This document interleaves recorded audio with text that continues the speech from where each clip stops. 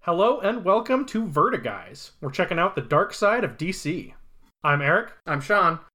We're here to recap and review Vertigo comics, starting with the big three: Sandman, Hellblazer, and today, at last, Preacher. It seems like it's been forever since I recorded a Preacher episode. We did West Coast instead, and then there was illness. Did Andy sub for me on our previous... Yes, you were not in our previous Preacher episode. Our previous Preacher episode, yeah. So it has been a hot minute. It has been a long-ass time since I covered Preacher for this show. Thanks, Andy! So that makes it all the more important that we recap. Previously, a fight between the Saint of Killers and the Grail in Monument Valley resulted in a nuclear blast, which incidentally resulted in Jesse Custer falling out of a plane. But he didn't die from it. But his friends, Tulip and Cassidy, do not know he didn't die from it. Yeah, instead of dying, he had a confrontation with God, lost his eyeball, met a crazy man. Johnny Lee Wombat. Right. Yeah. Went to a meat town and had to save it from capitalism, and got high as a motherfucker on peyote. Oh, that's all true, yes. But while he was doing that, his friend Cassidy was busy not being a very good friend by keeping Tulip, who was distraught over Jesse's apparent death, plied with drugs and booze so that he could sleep with her. Yeah, not being a good friend to Jesse, not being a good friend to Tulip, and just not being his best self. Come on, Cassidy, you can do better. Yes, and that brings us up to Preacher number 51. Freedom's just another word for nothing left to lose. That's from me and Bobby McGee. Yeah, the title comes from Me and Bobby McGee, a country song perhaps most associated with Janis Joplin, written by Chris Christopherson and Fred Foster, and first recorded in 1969. It was a good year for music, 1969. No shit. All four of the issues that we're going to cover today have been written by Garth Ennis with art by Steve Dillon and colors by Pamela Rambeau, with covers by Glenn Fabry. So this particular Glenn Fabry cover has a deagle and a tulip. Yeah, a handgun on a white backdrop accompanied by a flower. It's a striking and beautiful image. And the first page is already our title page. Freedom's just another word for nothing left to lose. And we open on Tulip waking up bleary-eyed, looking at her night table, which was formerly full of alcohol and Valium. The Leo McGarry classic. Right. We open on Tulip with not much left to lose. Despite the months that have passed, she's pretty much right where we left her, coping with Jesse's death through booze and pills and sleeping with Cassidy. But she gets up, checks the nightstand, and then her purse, and then the bathroom cabinet for pills. Upon finally realizing there are none left, she says, "I don't need this shit." Yeah, she's finally had enough of being numb. She climbs into the shower. After her shower, she ponders a tube of lipstick, which she evidently decides to put on. Puts on her pants, and we see Cassidy reaching for his trademark sunglasses. Yeah, he shows his face out from under the covers, and she tells him she's leaving for good. She's sick of drugging the pain away, and of him and his scummy friends. Like, fuck ya! Cassidy thinks she should be more grateful. He picked her up after Monument Valley and has been keeping them on the move. You've been lost without me, and you fucking well know it, too. Yes, thanks. And he's been keeping them one step ahead of Star. Star couldn't give a shit about us with Jesse gone. What you've been doing is visiting all your low-life pals up and down the West Coast. And yes, very impressive Hollywood connections, Cassidy. A bunch of junkies and an ex-porno producer. You've been living life the way you like it, which is to lie on your drunk ass in some sleaze pit until the owner complains about the smell. And you've been keeping me bombed out of my head so I won't see how pathetic it all is. So you get to keep what you've wanted all along. Me. Right, until it happened that he got so fucked up himself, he forgot to restock the Valium. Yeah, he reiterates, "No fucking way are you walking out on me." Yeah, he physically gets in her way, and she points a Desert Eagle at his face. Yeah, there's that deagle. Tulip, come on, what the fuck's that gonna do to me? It's a big bullet. It'll knock you clean out the door, into the sun. You don't get it, do you? This isn't the useless little druggy bimbo you've been fucking for the last 6 months, the one who stops crying and does what she's told as soon as she gets her pills. This is Tulip. Cassidy, really. This is me. Apparently he requires a demonstration because we cut to the outside of the motel and Cassidy flying straight through the door and the guardrail. This is actually pretty comical. That gun's got some kick. Yeah, he lands in the parking lot in his underwear and has to run like hell to get out of the sun. Whilst on fire, he hides underneath the car. Yeah, Tulip makes her way to the pickup truck. She calmly walks to the truck, gets in, gives him a glare. She drives over his exposed feet so he's not going to be chasing her, and takes off. Oh, I didn't even think of that as so he's not going to be chasing her. I mean, the sun's up. He's not going to be chasing her anyway. She just did that because he deserved a little extra kick. I see. Now, after making it some distance, she pulls over. This is gorgeous art, by the way. Yeah, she drives out to the desert. She stops to cry over the steering wheel, and she says, "I'll always love you, but you're gone." Now, that probably refers to Jesse, but another person it could refer to is Weedly, Tulip's father. Right, now we jump into a flashback that will carry us most of the next 2 issues. In a bar, Jake O'Hare is chatting with his buddies about how great having a boy is going to be. Fishing, hunting, camping, all that guy stuff. His name is John William Grady O'Hare, and he is going to make his mark on this damn world. What if it's a girl? At this suggestion from a kind of nerdy-looking redneck named Cecil, everybody laughs their ass off. That really encapsulated Cecil better than I expected. Nerdy-looking redneck? Yeah. A girl, yeah, right. They're all laughing. Oh, sure, Jake O'Hare could have a daughter. Why the hell not? I like how they liken having a daughter to being a Democrat. Both are equally unlikely. They explicitly draw that comparison. Men who have daughters voting Democratic is the sort of thing that they do. So there's a definite cultural perspective here. Right. Just then, there is a call for Jake from the hospital. He takes the call and he comes back to the guys looking stunned. Damn wife died. Damn baby's a girl. Later at the hospital, Jake sits in a fugue until a nurse tells him he can see his daughter now. Do you think I oughta? Yeah, I love that. He's at first so utterly clueless as to what to do. He doesn't even know if he'd be of any use to a daughter. Yeah, but the nurse insists, shows Jake how to hold her. Yeah, and he gets one look at her, and it's love at first sight. Cute little baby face and a tuft of blonde hair already present. Aw, hell, so you're a girl. That needn't be so bad. We cut to a couple of years down the line. Little Tulip is already handling a gun like a pro. Her father calls her Little Petal, and she's asking why she has to go to school. He tells her there's important things she needs to learn in school, like about America and how it came to be, and the president and Congress, and the communists. They're the fellas who want to take away our guns, Little Petal. That brings to mind a really interesting thought. You were talking about the myth of America, or we have talked about the myth of America kind of throughout our Preacher coverage, yeah. Right? And here we're kind of getting a look at maybe the dark side of the myth of America.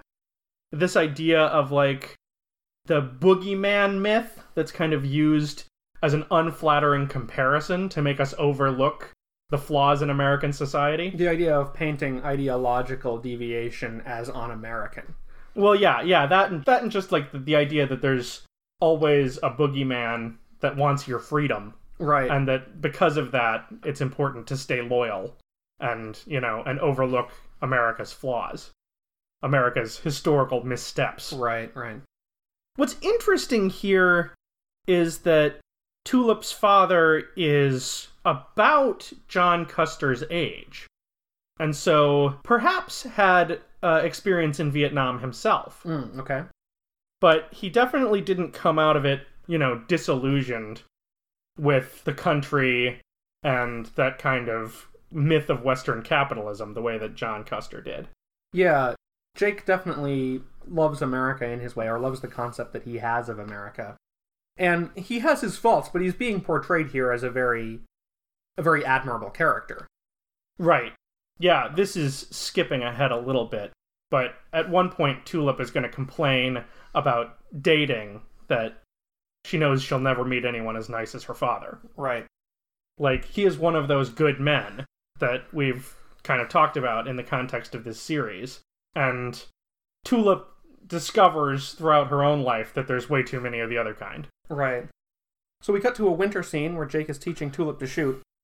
You'll get all the bad shots out of your system and you'll start making good ones, same as anybody. And then he mentions that since it's nearly Christmas, he's going to let her have a try with his fucking hand cannon. Do you think that that's meant to be a Colt Python 357 Magnum? I guessed it was a 357 Magnum of some kind. I'm not an expert on this subject. Although I will say that Steve Dillon generally draws guns in an identifiable level of detail. He tells her, front sight on your target, little petal. Front sight.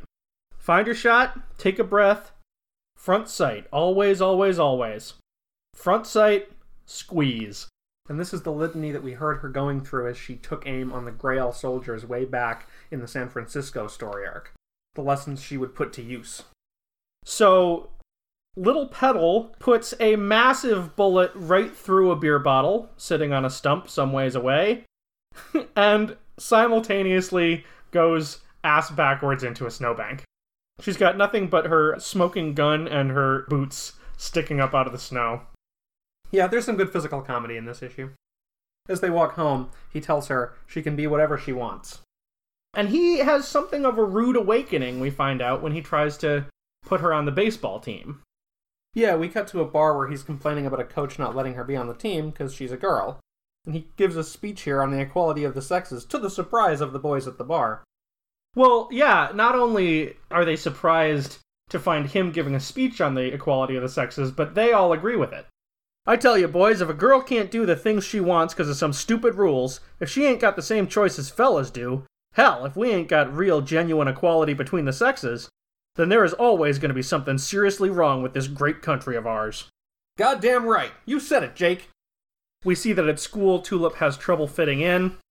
She tries to talk to the girls about Kelly's Heroes, and they're not interested because it's a boys' movie. She tries to talk to the boys about Kelly's Heroes, and they're not interested in her because she's a girl. And yeah, we get a speech bubble here that just has a question mark in it. That's how young Tulip feels about this situation. I have written, she makes a quizzical sound. No, Mr. O'Hare, I would not say that assault with a baseball bat constitutes justice being done. We find Tulip in trouble in the principal's office. It seems some boys ambushed her and stole her candy and comic books, so she cracked one with a bat. Yeah, specifically, she laid in wait at a later time to get revenge with a baseball bat. Yeah, the principal says that she can't let Tulip off on this one, but Jake says at least she can get on the baseball team now, right? How about that swing, huh? The principal suggests that Jake encourage Tulip in some feminine interests.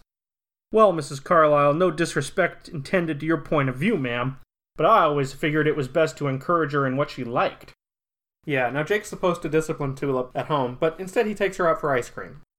Why were you being so nice to Mrs. Carlyle, Daddy? Us fellas have to be polite to you ladies, little Petal. It's how we're raised. How come? I ain't exactly sure, little Petal. It might be to make up for ladies generally having less fun. So I like this. I mean, we saw that Jake wanted a boy, and he was surprised to have a girl, and he's definitely raising Tulip to share a lot of his interests, but he's taking interest in what she wants, what she cares about. He's not pushing her into masculinity because that's what he expected. He's just encouraging her to be like him, and at the same time recognizing that her status as a girl limits her a lot in the country as it stands. That's right. Now, we cut here to another scene.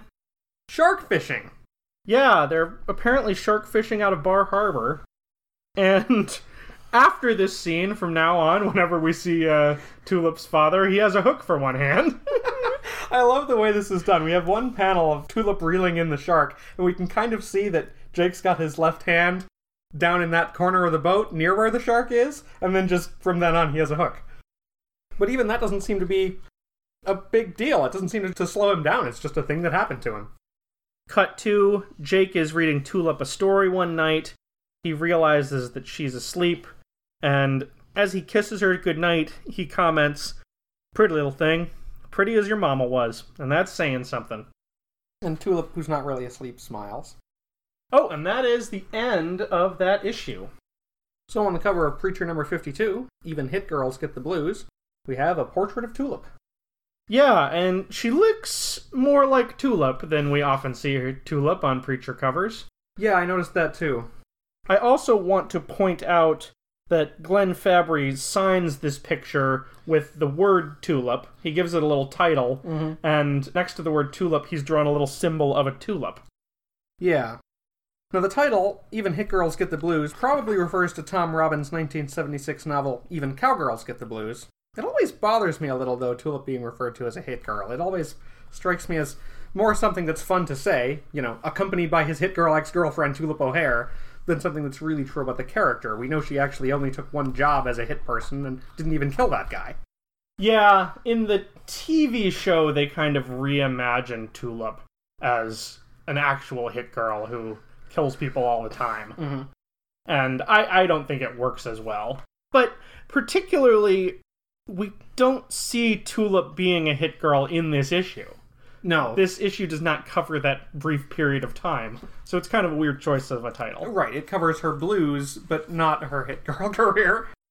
We're back in the present day for a moment.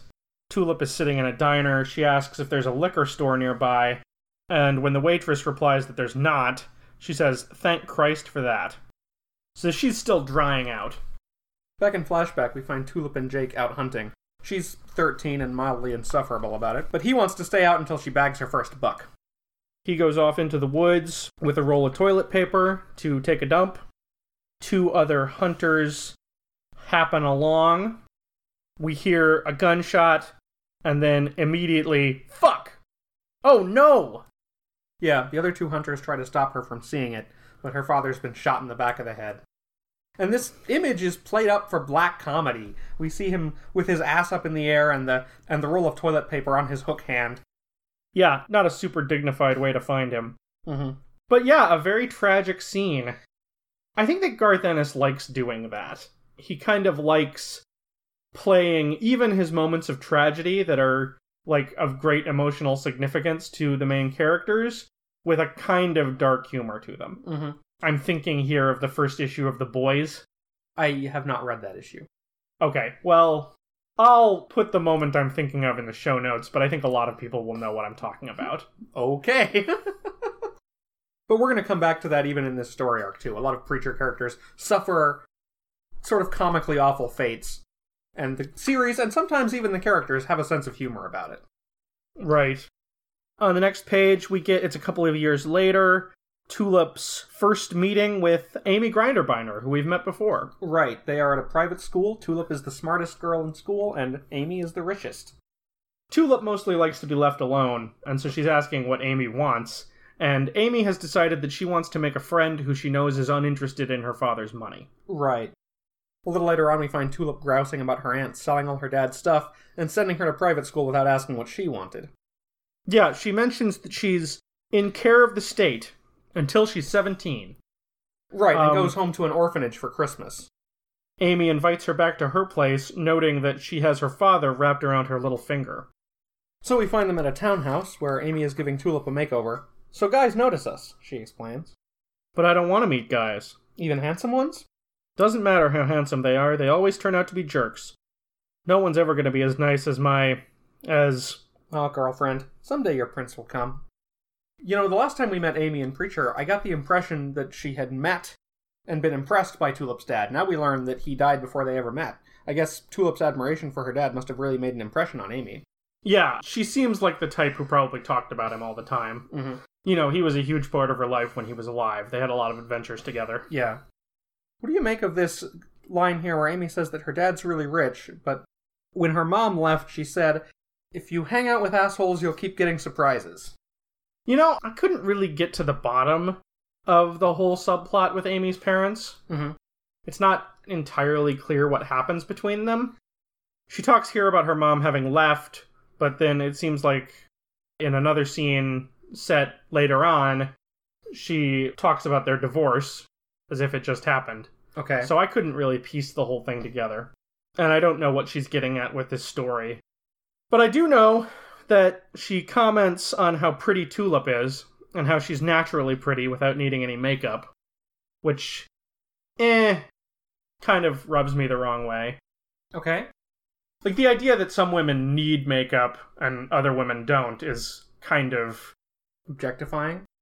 Well, it's pretty outdated at this point. You know, it's objectifying, and it kind of takes as an assumption that women have to be pretty. Right. You know, whether they might need makeup or they might not need makeup, but whether they want makeup is not even a part of the calculation. The goal is necessarily to be pretty.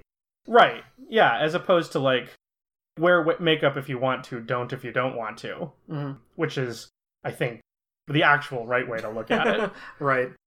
Regardless, we do get a moment here where Amy shows Tulip her face in a mirror, and Tulip seems to perhaps realize for the first time that she is pretty. Yeah, I didn't love that whole thing. Mm-hmm. You know, like, obviously, like, it is an important moment in a person's life when they kind of come to take ownership of their sexuality. Right. But just the way that it plays out here, where it's like, it's very much, it's not about her taking control of her sexuality, it's about her realizing that she's pretty. Okay. And it's in the context of all this talk of, like, you're pretty, you don't need makeup, I need makeup, but you don't. Like, yeah, I just didn't love it. I get that. Yeah, I think that makes a lot of sense. I think that's called out maybe minimally here, and that Amy says, you know, we're doing this to meet guys, and Tulip says, I don't know if I care about that. Right. Yeah, even Garth Ennis is kind of playing both sides of this idea. Mm-hmm. But I do think that he has a tendency to want, not all of his characters by any stretch, but perhaps his heroes to be the most virtuous and the most pretty and have the best sex. Well, yeah, as we're going to discover, not too much later in this same episode, you know, Tulip was immediately struck by Jesse's physical beauty the first time she saw him, too. Right. So this idea of Amy pointing out that Tulip is just effortlessly prettier than she is plays into that. Right. The two of them are in a truck on their way to a frat party, and Amy wants to show Tulip her new Christmas present. Amy's love for guns is one of the first things that we learned about her. Right. The first issue in which she appears is called Gun Chicks. Yeah, and Tulip had basically met up with her to acquire guns for their mission, right? Yeah. The fact that she just got this little shorty shotgun as a Christmas present also kind of calls back to the previous issue where Tulip got to try the .357 Magnum as a Christmas present. Yeah, that's a good point. Tulip begs Amy to put the gun away, though. Amy, I'm not fucking joking. I hate guns! Oh, we get a really good panel here of Tulip's angry face. And Amy remembers what happened to Tulip's father. Yeah, and because she's actually a good friend, she does put the gun away and apologizes. They get to the frat party. Tulip asks if they know anybody there, but Amy kind of ignores the question. Yeah, we can see a bunch of rich kids doing weed and coke. Everybody's in suits. They are offered the punch, which Amy happily accepts, while Tulip prefers to have her own bottle of Jack Daniels so that she knows exactly what she's drinking. Right, yeah. The first time I read this, I thought that Tulip intended to put away that whole bottle, although we don't generally see her drink hard whiskey throughout the series. I've realized now that she chose an unopened bottle for the same reason it's a bad idea for Amy to go to town on that punch. She's got a natural caution for her own safety, a bit of self-reliance that Amy doesn't quite have. The next page, we get the sense some time has passed. Amy is kind of babbling almost incoherently. Isn't this amazing? Look at that guy. What's this music? Isn't he gorgeous? Holy shit! Yeah, she's too drunk and too loud. Well, drunk and possibly drugged as well. Right. Tulip asks if she's okay. Yeah, No, I'm not. Tulip goes to get their coats so they can get out of here. By the time she gets back, Amy's gone. Shit. Yeah, this is a really good panel. Tulip is standing there with the jackets in her arms, and we see the silhouettes of the whiskey bottle and the punch glass. But no Amy. Yeah. She looks around. She sees a nearly closed bedroom door. Going inside, she sees Amy half-conscious on the bed with 4 guys surrounding her. One of them has his pants down. Another one is wearing a tie. Like I said, they dressed up for this party. The guy with the tie, by the way, is recognizably the one who gave Amy the punch in the first place. You want some too, you fucking whore? Says the guy with his pants down. And Tulip runs. Amy comes to, realizes where she is, and screams. One guy panics while another threatens her to keep quiet. Just then, it turns out, Tulip didn't run very far. Yeah, and she does a Billy Joel right through the wall in Amy's truck. I was gonna say a Terminator, but that's good too. They drive cars through buildings. That's like the second thing they do after terminating. Well, Billy Joel is scarier than a Terminator because Billy Joel is real. This is true. This is true. And equally determined.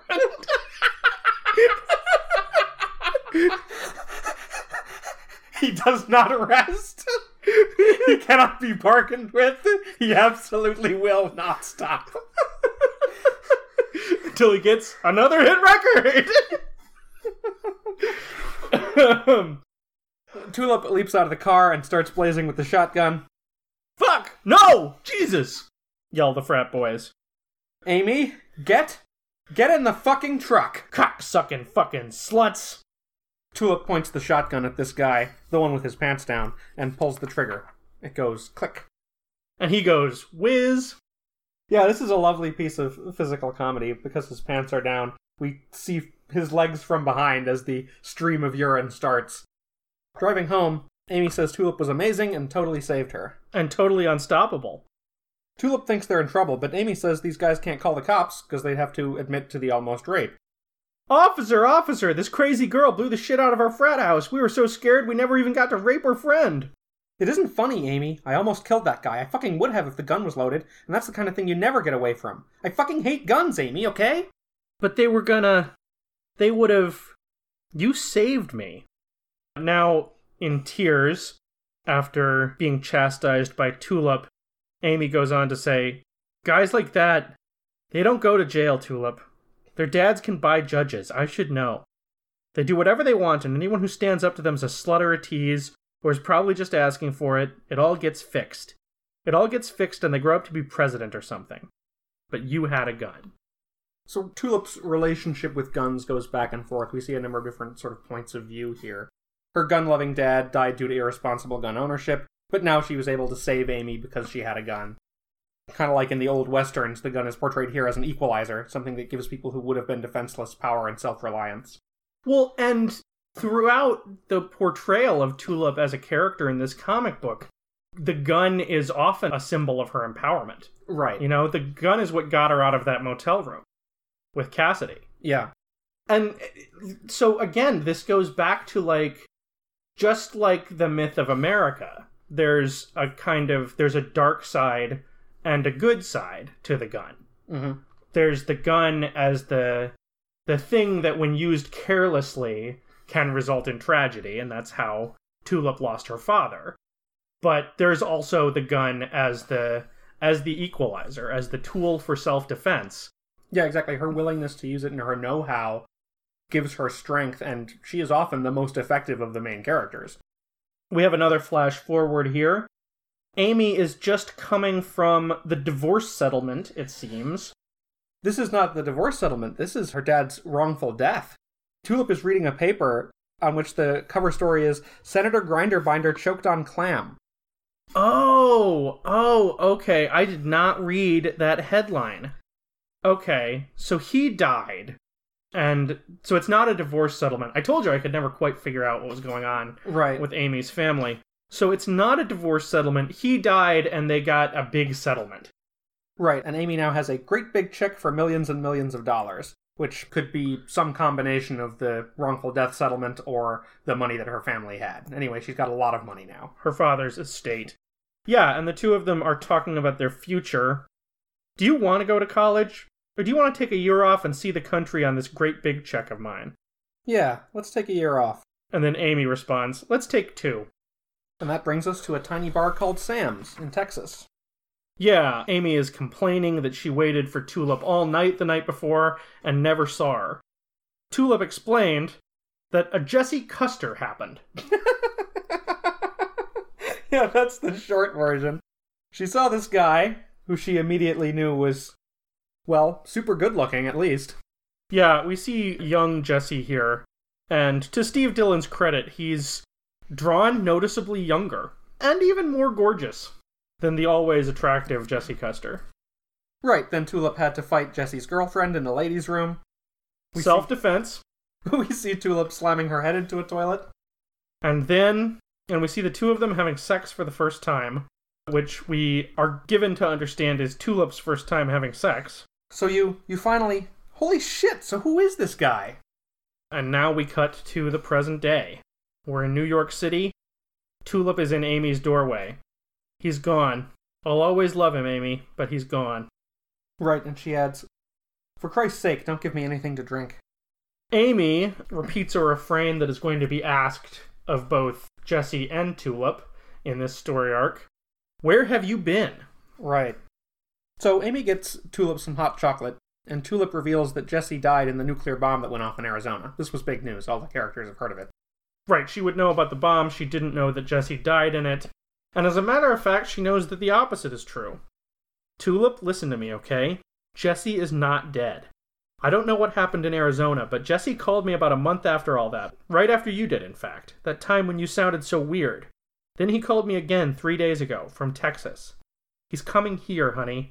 He says he wants me to help him look for you. Tulip freaks out. She knows Jesse's dead, so why is her best friend arguing about it with her? Amy swears she's not fucking with Tulip. "I swear to God, Tulip, I am your friend. Of all the people in this fucking world, why would I want to fuck with you?" And then... Bzzz, bzzz. Amy's doorbell buzzes. And that brings us to Preacher number 53. Too dumb for New York City and too ugly for LA. The title comes from a 1992 album by Waylon Jennings. On the cover here, we have an American flag with many scenes from Preacher Comics behind it. And this cover is credited to Glenn Fabry, even though we definitely have some Steve Dillon art here in the background. So we've got another issue to go before we get back to that moment. We open on a thumb, hitchhiking. Yeah, and I say we go through this issue kind of fast. Okay. Because, to the extent that it's a good issue, and I do think it has some of the series' most memorable moments in it, we can't really do it justice. It's just a lot of jokes that maybe run on a little too long and that aren't important to the plot. Okay, I think this issue has some serious thematic resonance, so I'll try to bring some of that stuff up. Okay. But there isn't a ton of plot to it. Jesse and Skeeter are driving east. Jesse mentions that he wants to make New York City that night. Now he sees the hitchhiker and decides to stop because he wants someone to talk to. The hitchhiker, Marty Strauss, is a blonde guy with a cowboy hat and a handlebar mustache. A.K.A. Tom Cruise. Right, he used to do porn under the name Tom Cruise, and he is headed for Cincinnati. Marty reveals that he accidentally killed a bunch of people in a vibrator mishap, resulting in his being blacklisted from porn. This is the kind of ludicrous backstory that could only happen to a Preacher character. Well, any Garth Ennis character, really. Right. But even though he got beaten up by an enforcer and then blacklisted, he's not bitter. This is America, the land of endless opportunity and redemption. He tears up a little as he talks about this. Yeah, only in America could he have ever gotten his 15 minutes of fame, and because he's in America, he knows he'll land on his feet again. I do want to point this out, which I thought was funny. He doesn't miss the porn business because he never liked all the swearing. I mean, having sex with people on camera, that was fine, but talking dirty while you're doing it, I always found that kind of crude. After Marty gets out of the car, Jesse starts listening to a news story about Arseface. Arseface has just finished construction on his custom-built mansion, Arseland. And it turns out that there are a number of lawsuits against Arseface because a number of teenagers have tried to duplicate the accident that cost him his face. Right, since he got famous, 30 teenagers have tried shooting themselves to look like him. Only 2 have survived, and they're comatose. This is setting up some stuff with Arseface that is going to come back. He tries to comment that he's sorry people are being hurt, but his manager, Gene Sargent, steps in.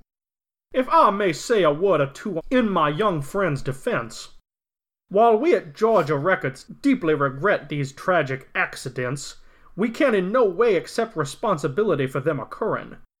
As my old pappy used to say, you stick your hand in the fire on someone else's say-so, screw you.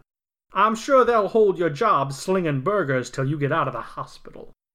Right, and this is the latest in a long line of inflammatory statements by Gene Sargent, who's stirring up quite a bit of controversy around Arseface.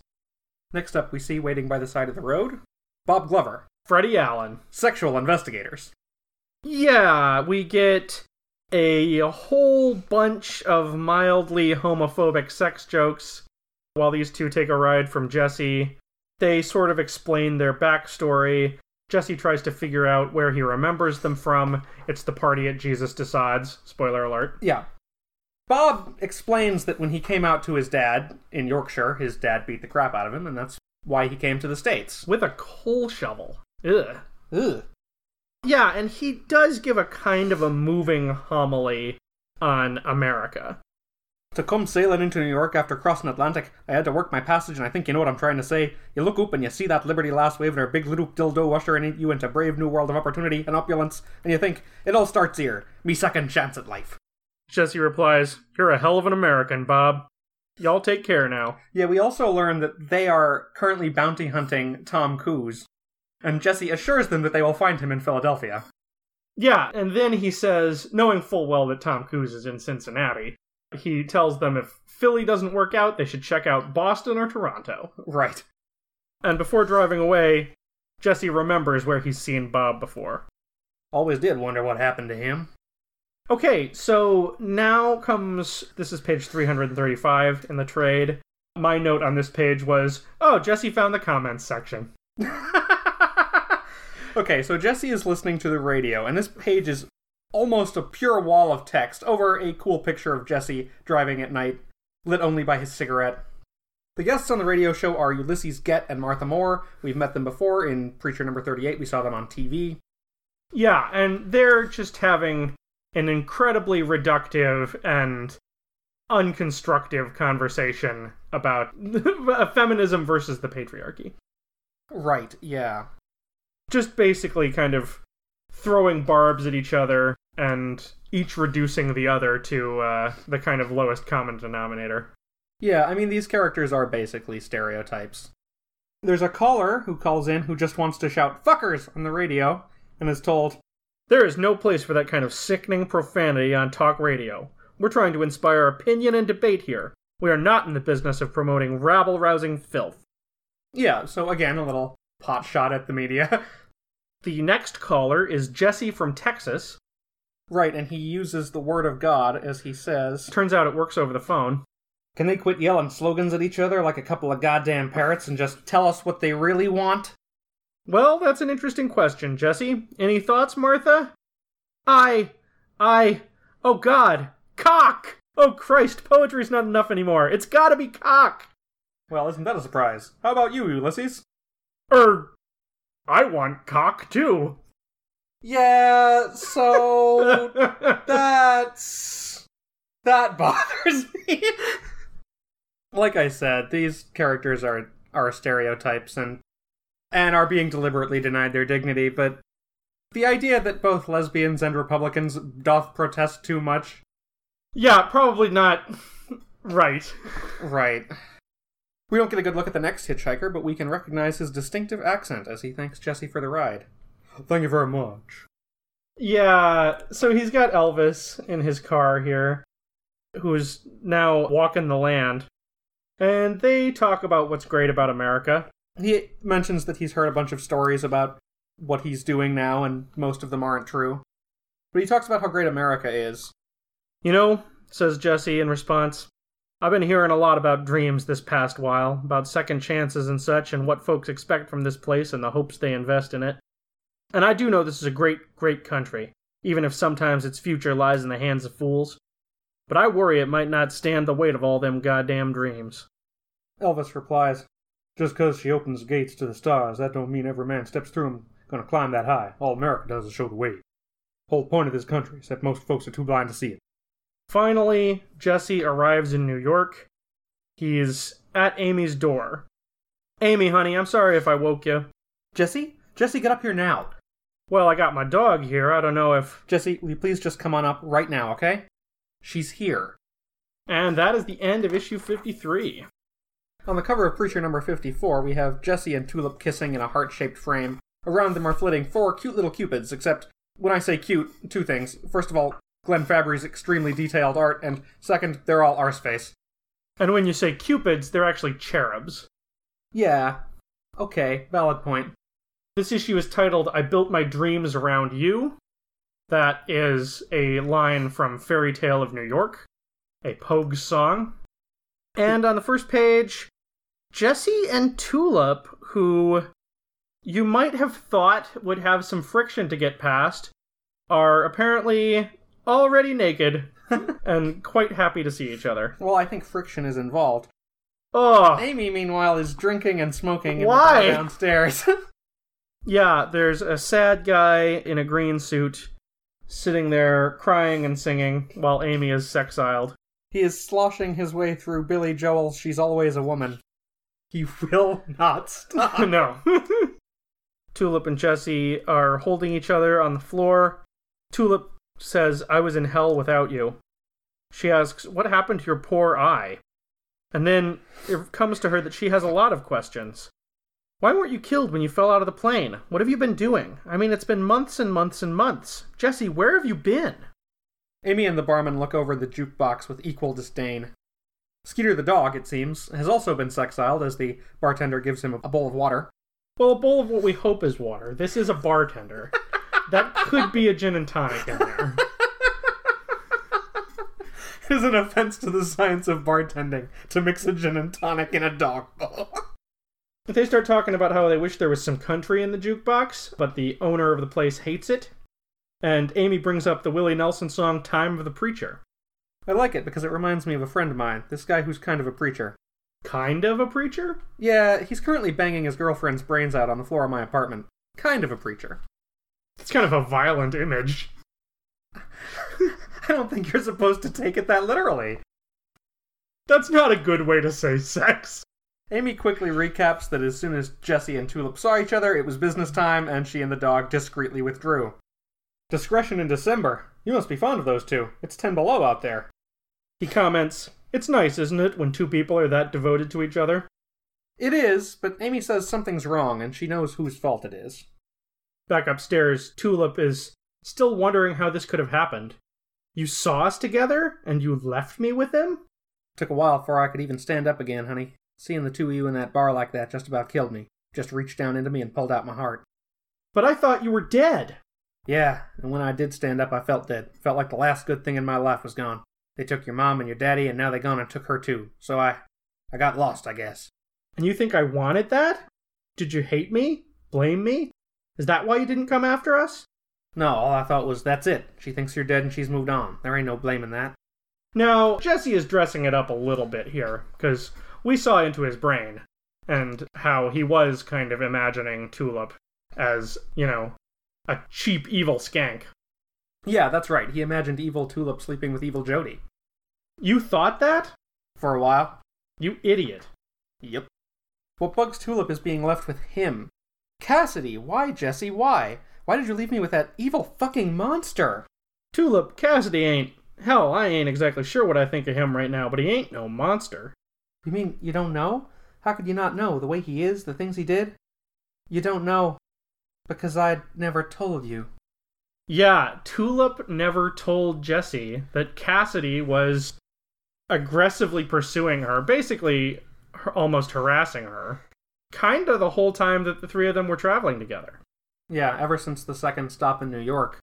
She never told Jessie because she didn't want their friend group to be ripped apart. Amy is elaborating on this same story to the bartender downstairs. Tulip and Jessie were born to love, Amy says. You see those two together and you know why the stars are shining. You know what time it is. She reminisces about how intense they were when they first got together, and how cold it seemed when they were apart.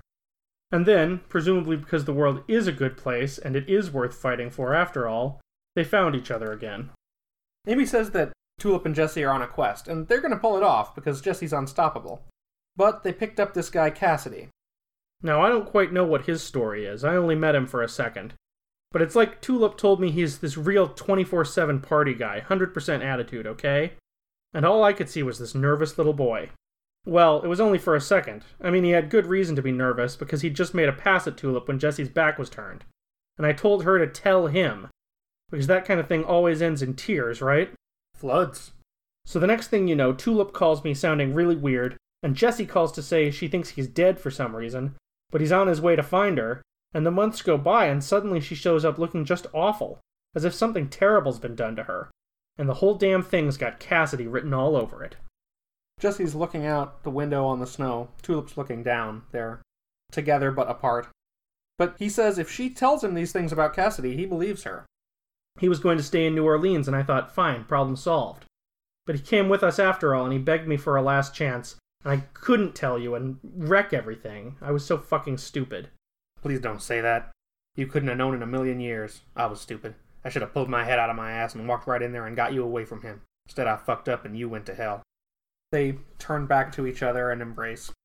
Yeah, and we get this page of them just kind of enjoying a moment of silence.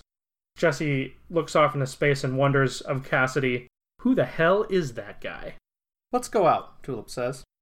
The barman asks if Amy ever has time for her own romance. She tries to let him down easy, but he says he didn't mean to flirt. Yeah, actually, he has no sexual urges whatsoever. He was accidentally chemically castrated, he says. She looks horrified, but it wasn't a punishment. It was just an accident, really. It seems he went down to a police precinct to sort out a dispute over parking tickets. He was in the right. And because his name is Joe Soap, and he came on the same day that a man named John Soap, a pedophile, was expected to show up for chemical castration. Voluntary, right? Yes. They confused him for the wrong soap. Once he'd signed the paperwork they put in front of him, he couldn't talk them out of it. So he ended up with $1 million settlement that he promptly lost all of in his divorce. And John Soap ended up being killed in prison. Yeah, I think it's interesting that he seems more concerned with John Soap's fate having missed his chemical castration than with his own problems. He's just a good guy. Amy starts banging her head against the bar. He says, "Oh, please don't hurt yourself, miss." Call me Amy, Joe. Pleased to meet you, Amy. I suppose that's why I like hearing about people like those friends of yours. Born to love? Wasn't that what you said? That's so wonderful. I'm a hopeless romantic, but a story like theirs, it surely gives you hope in a mean old world like this one. Jesse is smoking coolly by a car. Then he gets wanged in the head with a snowball. Yeah, he asks Tulip what she did that for, and she says, "Ha ha ha, fun!" You want to have fun? Now? Tulip explains that she knows the two of them are in a bad spot. She's the one that it happened to. It's going to take a long time for the two of them to deal with it. But for the moment, they've been given a second chance, and if she wants to play in the snow, that's what she's going to do. She also uses the phrase, "Jesse, this is me," mirroring her interaction with Cassidy at the beginning of the story arc. Tell me why you came to find me. Not how long you agonized over it, or how you decided, or all the different fears and possibilities that went through your mind. Just why. 'Cause living without you ain't really living. That's why we're gonna make it, Jesse. Tulip asks why Jesse has to make it so hard on himself, and he says, "Guys like me, honey, life ain't supposed to be simple. Just how we're raised, I guess." She apparently likes it. She tells him to say it again. Guys like me, it's how we're raised? That? That's it, Jesse. Guys like you. And she gives him a hug. That seemed to me to be calling back to the scene with her father. Right. She and Amy kind of made that explicit in their last conversation, or I should say their first conversation. There are like two men who are good enough in the world, Jake O'Hara and Jesse Custer. Back downstairs at the bar, Joe is talking about how, although the world can be dark and miserable, people like Jesse and Tulip are the proof that there's hope. Amy says, "'Cause in the halls of his memory still echoed her eyes." Right, and she is borrowing from the lyrics of Time of the Preacher. A blonde man, who may or may not have been listening, staggers out drunk, though not without dispensing this wisdom. When you can jerk off to the thought of your wife and not just some blonde in a stroke book, ask when you know it's love. Yeah, and this is the last moment that we have of Amy and this bartender, and she says, "Have one yourself," which John Constantine said to a bartender. He used the same phrase at the end of a recent Hellblazer comic that we covered. Oh, yeah. Not recent as in published recently, but right. Yeah, recent on our show. Jesse and Tulip embrace in the snow. You know what this is tonight? Snowing like this on the streets of New York? It's our fairy tale. And we get a full page of them kissing as the snow falls around them, and the title page and the image kind of calling back to the Pogues. They're wonderful Christmas classic. I am not enough of a Pogues expert to know if the lyric was used accurately in this comic book. I mean, the title works. Jessie and Tulip's dreams are built around each other. Their happiness is dependent on each other. In this song, things are just awful, and the couple's dreams are all dead, but the man still says, I built my dreams around you. Is that a moment of redemption? Well, if or you of look damnation in the context of the song? I still think it's kind of fundamentally romantic, right? You know, when people get married, they say for better or for worse. Yeah. And Jessie always says to Tulip, you know, how long am I going to love you till the end of the world? It's about how, even though their American dream went to shit and heroin, leaving was never an option for him. Okay, so when she says, we got together and it destroyed all of our dreams, his reply is, but my dream is to be with you. Yeah, hopefully Jessie and Tulip have a happier outcome than the couple from that song. Yeah. So the theme of redemption and forgiveness continues through this story arc. The third issue in particular is all about second chances and the redemptive power of America. The dreams presented are not just about hope or ambition, but coming back from hardship, suffering, and misdeeds. The theme stays with us, and it'll come to a head when Jessie confronts Cassidy. Now, that brings us to the end of the 5th out of 6 Preacher TPBs. We're getting into the home stretch now. Tulip and Jessie are reunited. There's a big showdown with Cassidy that we can already tell is on the horizon. We're coming up on the conclusion of this series. Yeah, and Tulip and Jessie reunited sort of echo the moment between Texas and the Spaceman a couple issues ago in The Land of Bad Things. If things are this bad, I'll give up. They ain't. Once they're together again, once they have hope again, they can't give up. As bad as things are, the struggle becomes worth it again. Yeah, and the two of them, you know, they have a lot to work through. They've both been through a terrible time, especially Tulip, over the last 6 months. But there's no resentment, you know? Between Jessie and Tulip, right. Right, they're immediately happy to see each other. Yeah, they don't blame each other for what went wrong in their lives when they were separate, and they are immediately committed to working through this together. They'll have to decide to what extent they forgive Cassidy, but forgiveness is not the same as being a victim, and Tulip is plenty tough with him when she needs to be. She knows that if she gives him one more chance, he'd make her a victim again. And she doesn't give him that. Absolutely. It's really nice to see that Jessie does not come back from Salvation and rescue Tulip. She eventually brings herself together and rescues herself. And that, I think, is a really important moment for her. Right, the real Tulip comes back. Yeah. Yeah, she just looks around one morning, realizes there isn't any Valium, decides she doesn't need it, and makes her decision to carry on with her life. Right, exactly, and handles Cassidy herself. Is that necessarily realistic, like biologically speaking, for an addict? Not really, but... Yeah, I mean, she's going to have to work, I think, to overcome what she did to her body and soul during that time. Right. Or what Cassidy did to her body and soul. But she was able to get out of that room. Right.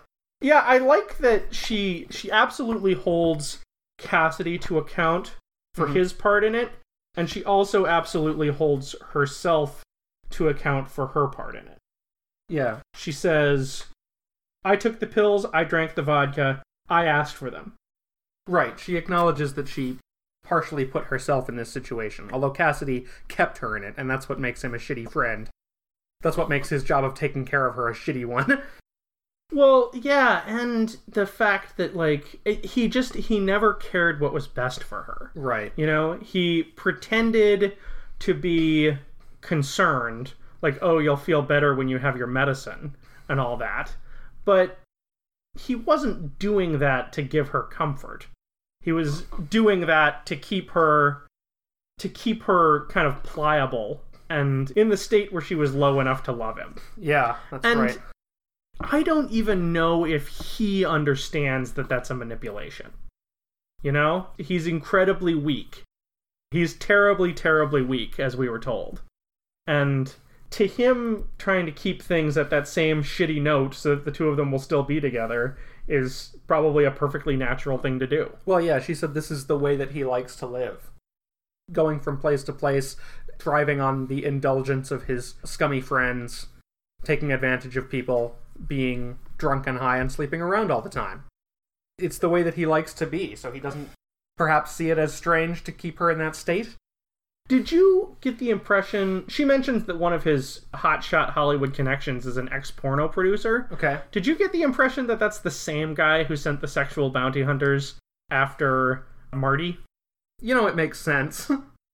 Yeah, it does kind of tie the whole thing together. Yeah.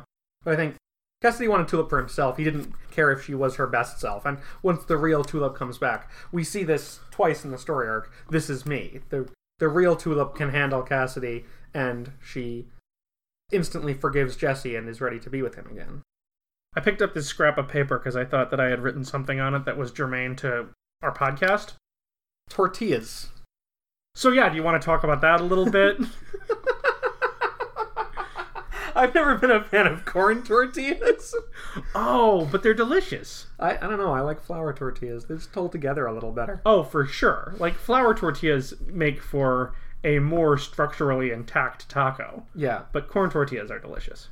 Yeah, I mean, I guess it all depends on whether you think, getting meat and cheese and salsa on your hands is the fun part of the taco. Well, yeah, a taco that you can't eat with your hands, that you have to eat with a knife and fork, is kind of misses the point of being a taco. But that's a burrito at that point. Yeah, nonetheless, it is still delicious. Although a burrito is still eaten on a tortilla. So it's still on topic. I want to talk about Joe and Tom Cruise here for a minute. Okay. I think a lot of people in these stories are basically jokes, black comedy routines. Their stories are laughably awful concoctions of coincidence, absurdity, and bad intentions. Yeah. This is like a hallmark of Preacher. What it shows in part is, as Jesse would put it, God's sense of humor. Yeah, there is really kind of no villain in those stories. Right. Even the pedophile in Joe's story was going to have himself voluntarily chemically castrated. Mm-hmm. He's seen as wrestling with his nature. Right. Tom Cruise, he gets the crap beat out of him by a cannibal mob enforcer sent by the porn producer.